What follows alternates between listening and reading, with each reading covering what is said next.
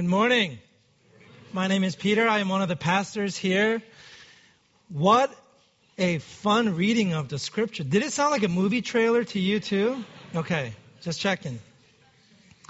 Today is Palm Sunday.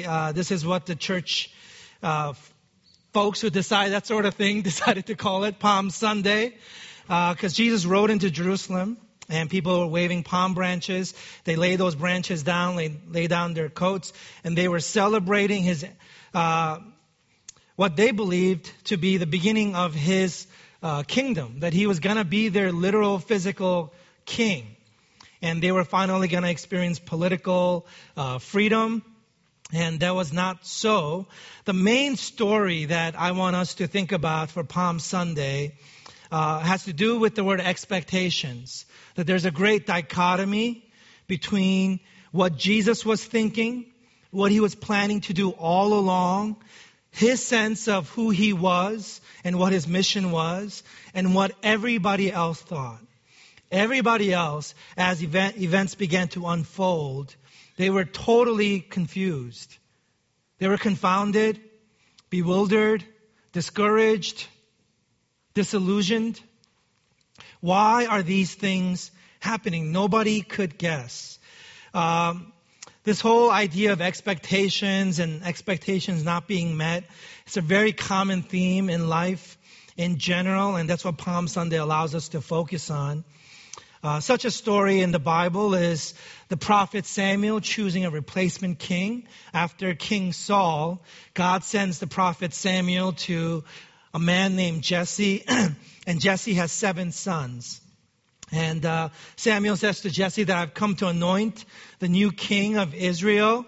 And Jesse presents his 6 sons before him. And for each one, God says, no, he is not the one, he is not the one. And each time Samuel is thinking, this has to be the king. Look how tall he is, look how handsome he is, look how distinguished he looks. And each one God rejects. And then finally they run out of sons. And then Samuel says to Jesse, is that it? Is that all you have? And this father, then remembering that he had a 7th son, says, oh, I do have another one, but he's rather short. And he's just sort of a helper around here. And he's out in the fields working as a shepherd. It's the lowliest of jobs. And then David comes and he's ruddy and he's handsome.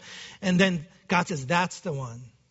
And Samuel, the prophet, learns a very important lesson that resonates throughout Scripture. And the lesson is this, that God does not see as man sees. For God looks at the heart of the matter, whereas man looks at the outward appearance of things. That as hard as we try, in our own skin, we keep seeing, thinking, feeling the wrong thing. We take measurements, but we're measuring the wrong things. This is a pattern in all of life, and this is what we're going to see today as well. A couple of stories here.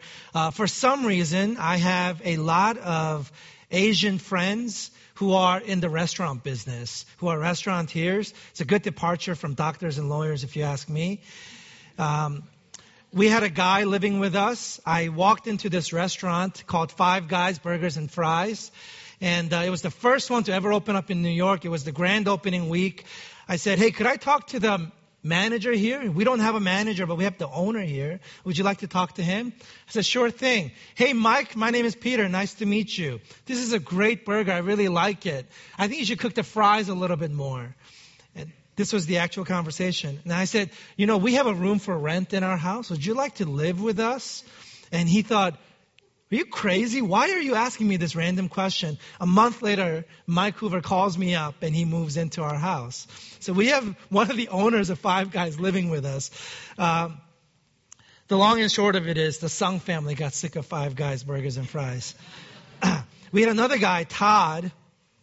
He did all of the food for the whole crew and cast for WB's The Gossip Girl, which was filmed in New York City. And they had a contract. They had to do all these different kinds of foods. And it was all 5-star restaurant quality food. that they ordered from different restaurants all around New York City. And each night he'd have tons of food left over because they don't eat it all. They're just required to provide it per their contract. And so we'd be eating all of this gourmet food, and we'd have leftovers, and I'd be walking around at midnight with bags of food, ringing doorbells with lights that were on so that I can give away free food instead of throwing it away. And then I have a friend who started a Thai restaurant, and then it became a chain of Thai restaurants. It's all over Michigan, the state of Michigan. Then I have another friend of his, a friend of mine, who opened up a fusion place. And then now another very good friend, and one of my very best friends, is opening up a burger and shakes joint near NYU this coming summer. Now, I tell you all this because all of these guys will tell you that every single endeavor, including this restaurant business thing, none of them have ever taken the course that was charted for those restaurants. That no expectations have ever been met. That it were full of surprises and curveballs and factors that almost threatened to shut down the show. But somehow, through some serendipitous thing or some lucky or this, somehow they're alive and they're making it. It was painful to watch Five Guys open a second store, open a third store, open a fifth store. But I saw it expand. I saw the empire grow. Fascinating, but what a pain the story was. Because there are these guys with expectations and plans, and it never seems to go that way.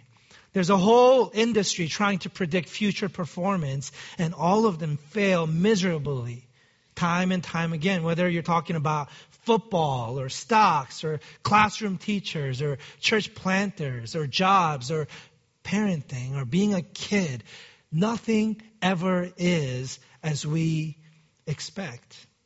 And so we learn that life is highly unpredictable. It's not quite what we thought or imagined. It never, ever is.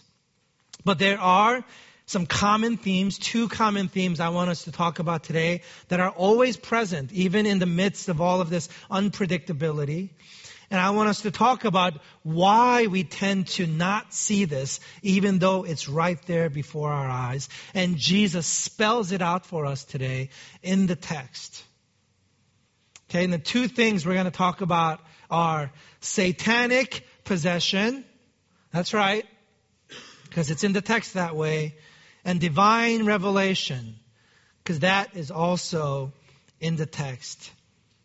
What we're going to see through these 2 points is that though all of Jerusalem is confused and bewildered about the unfolding of these events, every person is, but Jesus alone is absolutely clear in his identity and mission.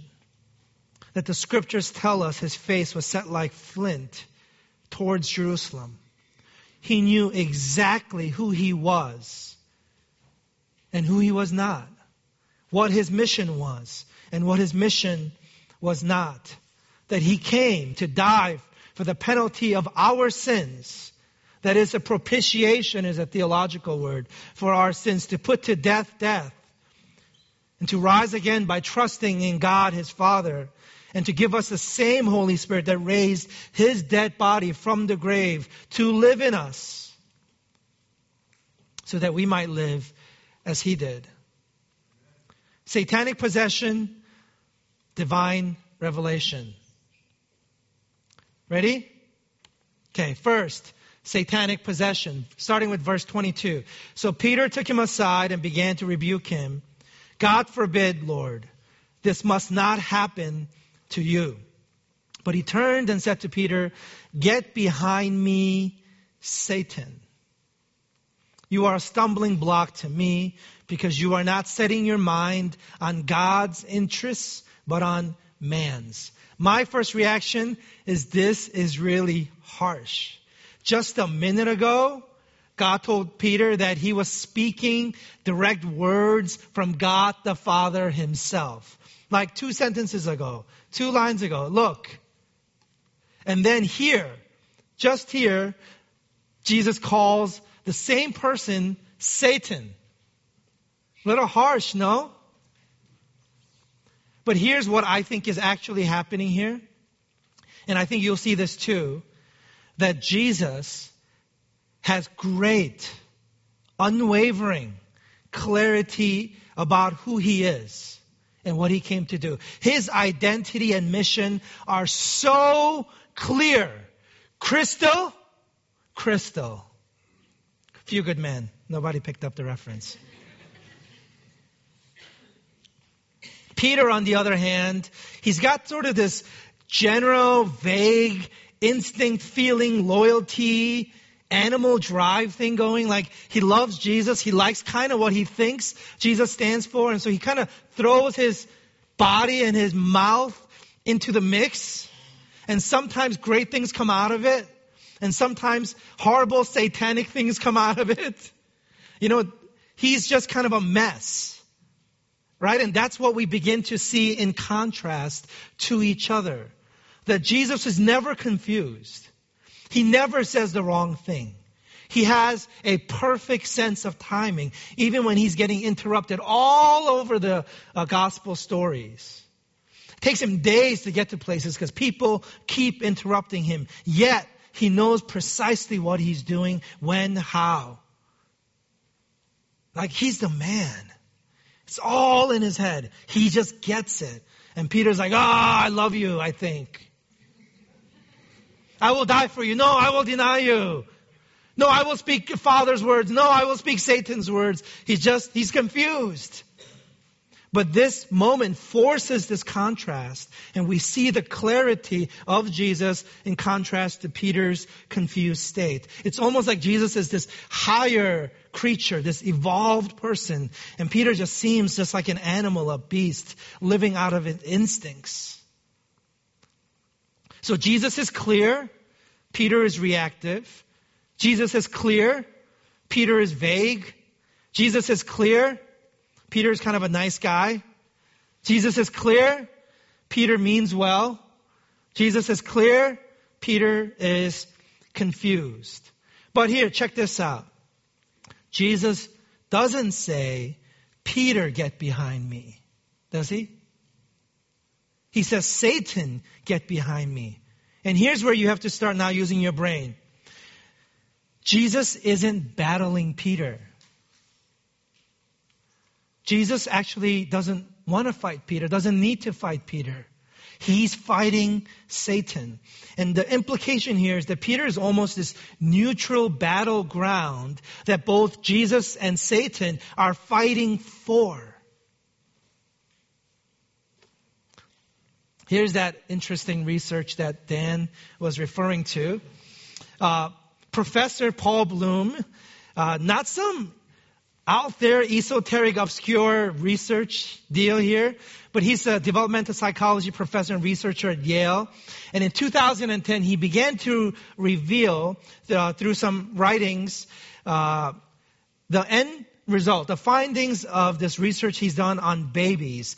And he and his team are asking and trying to answer the question, at what age does badness begin?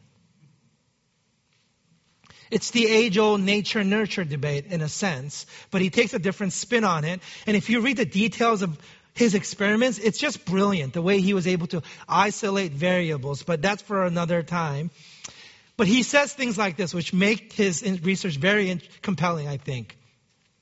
It is no wonder that people are so horrible when they started life as children. Okay, and he finds this. He finds that infants, even newborn infants, up to babies that are just months old, show amazing, remarkable capacity for empathy, compassion, and even morality. And you know what morality is? Morality isn't like, why did you do this? Because I wanted to. That's not morality. That's just desire. But morality is, why did you do this? Oh, because it was my turn.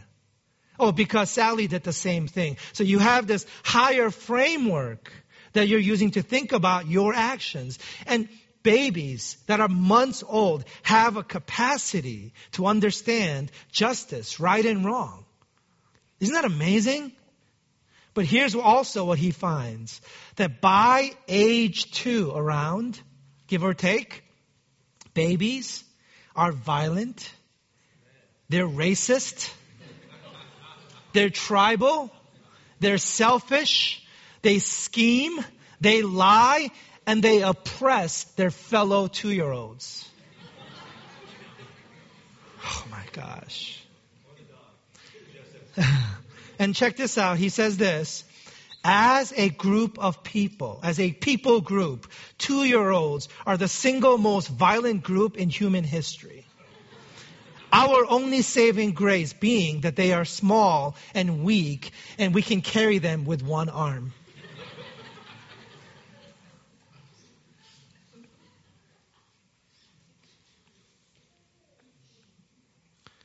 Fascinating research. But here's the point I want to try to make. That human beings are made in God's image. That we think about who God is. I know you hear this all the time from preachers, but God is beautiful. He's perfect. He never makes a mistake. He's infinite in his understanding. He is what you imagine to be perfect. Just everything. All good things coming together in one infinite being. And we are made in that image. We, you and I, boring, dull us. We are made in the image of God, the imago Dei. But the scriptures say, though we are made in God's image, we are marred and we're fallen. That image is broken and it's bent. It's just like a funny mirror in at a carnival, that there's something that's twisted about us. Not every single thing is wicked and evil, but everything has some touch of wicked and evil in it. It's not like we're pure evil, but we have a bent towards it. And that's what it means, that we take all of this beautiful, perfect, godly image in which we are created, and we channel it towards. And we use our powers in not great ways. And Paul Bloom, researcher at Yale, says that by age 2, what becomes obvious, and this is the point of his book, Just Babies, he says what's obvious is that the driving instinct in a 2-year-old is survival. All they want to do at any expense is to live. That they are using all of their resources, their cuteness, their power, their tantrums. They're not going to bed. They're spilling. Every power that a 2-year-old has is channeled towards survival. And the Bible is saying the same thing. Jesus says, if you seek your life, if you seek to find it, to keep it, to have it, you will lose it. That all of us, we are like 2-year-olds. That we take all of this divine image, the perfection in which we are created, and we channel it, we use it to try and survive at all costs. And it's often without perspective or wisdom or discipline. We're missing something. There's a twistedness in the way that we employ our faculties to survive.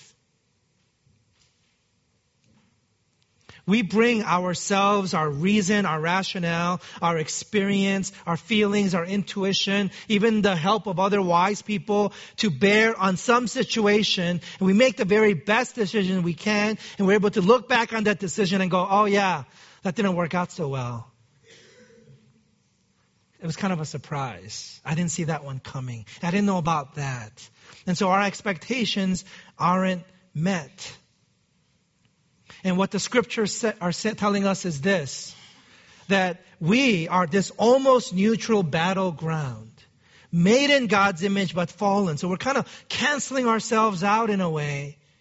And here is God and Satan vying for our very lives. And this is the hard word. If you're not a Christian in here, this is the part where you get to say Christians are weird. Because you know what it means to be a Christian? We believe in this evil being as a person or as a principle called Satan. The accuser, the deceiver. And He is fighting God for us. Now, what we like to believe as good humanists is that we're just free to have our rational thoughts, to be objective, to bring to bear our life experiences and make a decision and love someone and rear children and live life. And the Bible says, no, you're not free. That if you don't have Jesus in you, you will have Satan's influence in your life. This is the weird part about Christians. I don't feel comfortable saying this, but if you point a gun to my head, I do believe this. And I've seen it in my life. I look back and I see, oh my gosh, what was I thinking?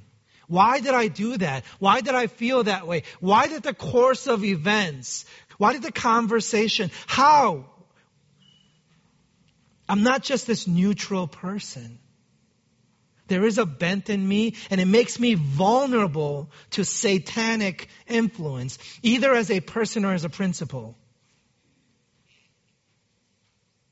Do you believe this?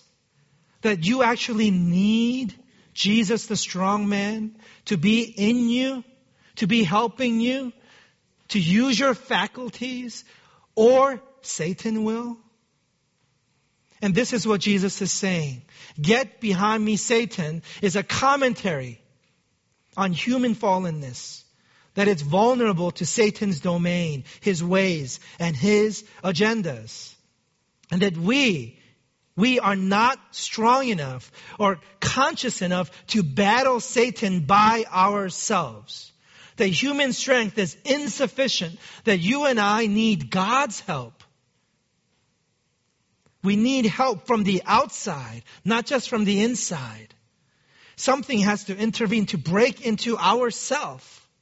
What we call self. The self is insufficient, and we need something else in us to help us battle. And that's part of the problem as Christians frame it. And it doesn't matter if you're a Christian or not here. You look back on yourself and your life. And ask yourself, or look into somebody else's eyes and see if you've ever seen the eyes of Satan or the influence of Satan.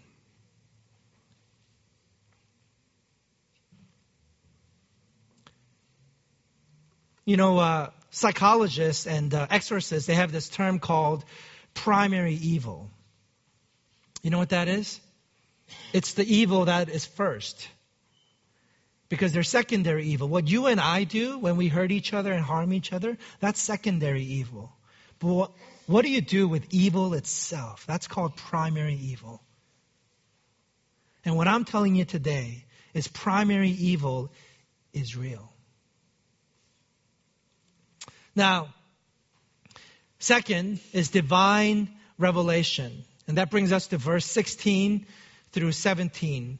He said to them, this is Jesus speaking, "But who do you say that I am?" Simon Peter answered, "You are the Christ, the Son of the living God."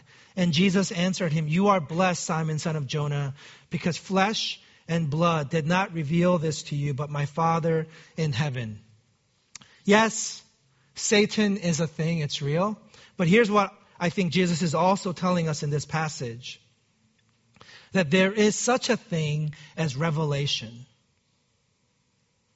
There is such a thing as God breaking into our life, interrupting us, if you will, to reveal Himself to us, to connect Himself, to interject Himself into our life, because the natural course of things isn't going the way it's supposed to. You know, this passage here, this is one of a few times in the Bible where we see a but statement between man and God. We don't see this very often. But here we have Jesus saying, "You are blessed, Simon, son of Jonah, because flesh and blood did not reveal this to you." That is, you didn't just come through it using your neurons firing. But, he says, my Father in heaven revealed it to you. Do you believe this? That by our own faculties and assessing our own life experiences, we're not capable of coming to the conclusion that God is good. That God's love is so wide, so high, so deep, and so long that we can't come to the knowledge of His love through learning. It's not some logical deduction, but the Bible says that the Holy Spirit has to break into our hearts and cause the veil over the eyes of our heart to be lifted. And it's by the power of the Holy Spirit that we're able to say, Abba, Father. That means Daddy. That only through the Spirit we come to understand, God is my Father? He loves me? You mean I'm loved? I'm accepted? I don't have to fight this battle. I don't have to do everything in my power to survive like a 2-year-old? How come I never saw this? How come, my parents love me and how come? No, it doesn't add up. It takes revelation. And this is what Jesus is saying. That if you come to understand that Jesus is the Christ, the Son of God who died for our sins, who rescues us from the domain of Satan and brings us into His own kingdom, and He becomes the primary influencer of our life, redeeming the image of God in which we were originally created, so that we're not channeling all of that perfection to survive at all costs, but to serve, which is what we were made for. For us to be able to do that, it requires a miracle. You are not a Christian if you are today because you're smart. The Bible says if you're a Christian, you're the scum of the earth. Not my words. That you are the lowliest of the lowliest. And preachers, Paul says, are just peddlers. Trying to sell something that the world despises. That God's wisdom is foolishness to us. Because it doesn't make sense. Because it's through revelation. And it's revelation such that even angels have longed to look. In fact, all of creation has been groaning for the revelation of the children of God. This whole salvation thing, this whole thing where we're not just quoting Satan, but able to speak God's words, that's a miracle.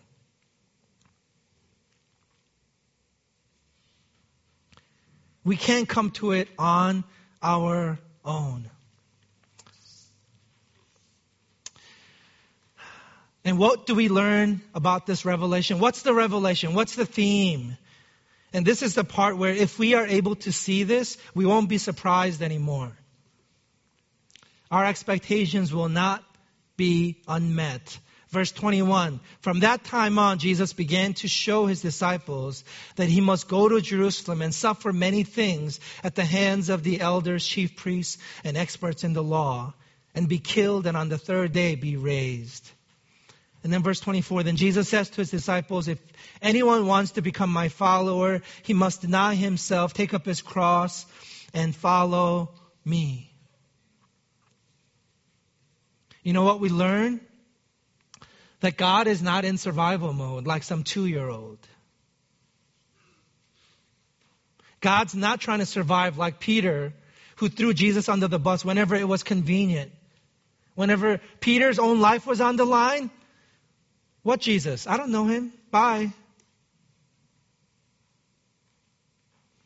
God's not in survival mode. He came not to survive, but to serve and to give His life as a ransom for many. None of the experts in the law could predict what the Messiah was to do because they didn't understand this concept of death and then life. And this is the secret of life I'm sharing with you today, if you don't already know this. That whatever endeavor you take on in a new profession, in a new relationship, in a new church, it's never going to go just up. Nothing is ever just up and to the right. I guess for you it'd be this. That's some professional speaker stuff right there. See, rookies they do this all day.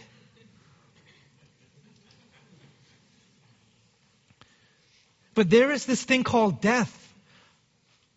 You die to your expectations, to your greed, to your plans. And then God raises you up from the dead. In church planting, we have a phrase that we teach over and over again at the training centers. We say, you will be broken. And there's other variations of this phrase. People use words like rock bottom. That you must die. That Jesus, the Son of God, must be killed. He had to suffer. And if you are going to be His follower, you also will take up your cross. And you will die. As a parent, you will die. As a lover, you will die. As a friend, you will die. As an employee, you will die. As a citizen, you will die. As a Christian, you will die. Again and again and again, so that God can raise you up from the dead, not in your power, but in the power of His Holy Spirit. Because you by yourselves, the part that had to die, is vulnerable to Satan. But the part of you that God raises up from the dead, according to Scripture, is untouchable, invincible, eternal.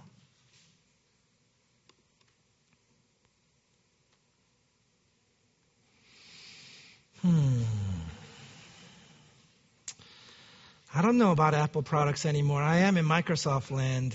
This Apple TV business. Then Jesus says to His disciples, if anyone wants to become my follower, he must deny himself, take up his cross, and follow me. As we end the sermon here, I want to share with you something kind of vulnerable for me. This is my personal, Peter's worldview. This is not God's. You know, when I preach about grace versus works, the works part is a little vague to me. What do you mean I try to work for my salvation? What does that mean? And that's confusing as a principle, but when I take it to the personal level, it makes a lot of sense. This is the pattern of Peter's son. This is my modus operandi for surviving in life. This is me at my 2-year-old best. Okay, so, and I feel a little bit vulnerable. So if you don't quote this back to me, I will be okay with that. And usually, you know, I like to put Susie up in this spot and tell a Susie story, but she said it's my turn today. Okay, so when I'm in a tough situation, my first mode is frantic. Okay? And then I get into fight mode. I kind of focus a little bit. I understand the game. I got my combo punches going. And then I get really tired. That's my fatigue. And then I take flight. And if I see my life, I see this pattern over and over and over again. And I see this pattern in Peter the Apostle's life too. What did he do after he got into fight mode? He first chopped the ear off, fight mode. And then he was tired, so he's warming himself by the fire and threw Jesus under the bus 3 times. And then he went back to fishing. He ran away.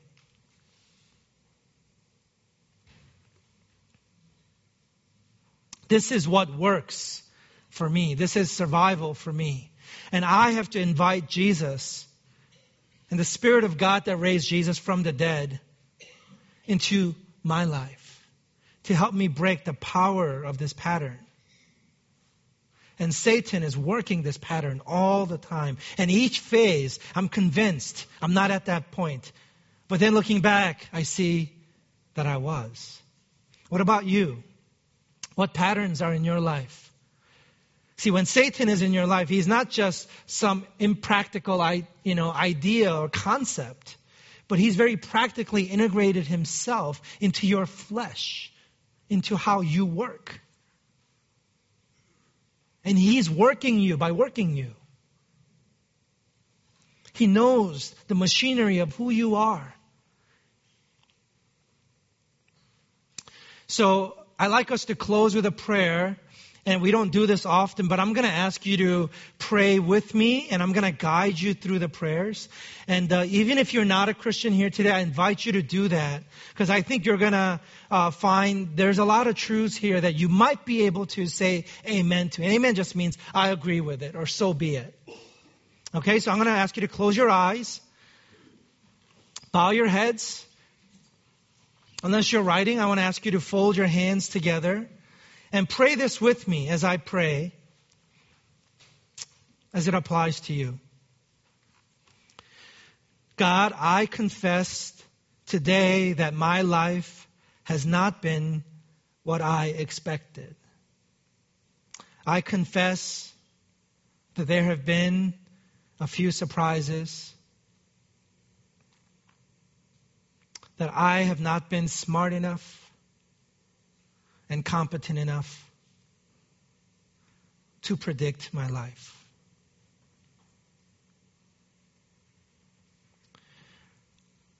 God, I confess also that there are ways that I am, patterns in my life that are self-serving, that I am in survival mode. And if you are able to think of some ways, confess those specifically. God, I also see that your ways are different than my ways, that your thoughts are higher than my thoughts.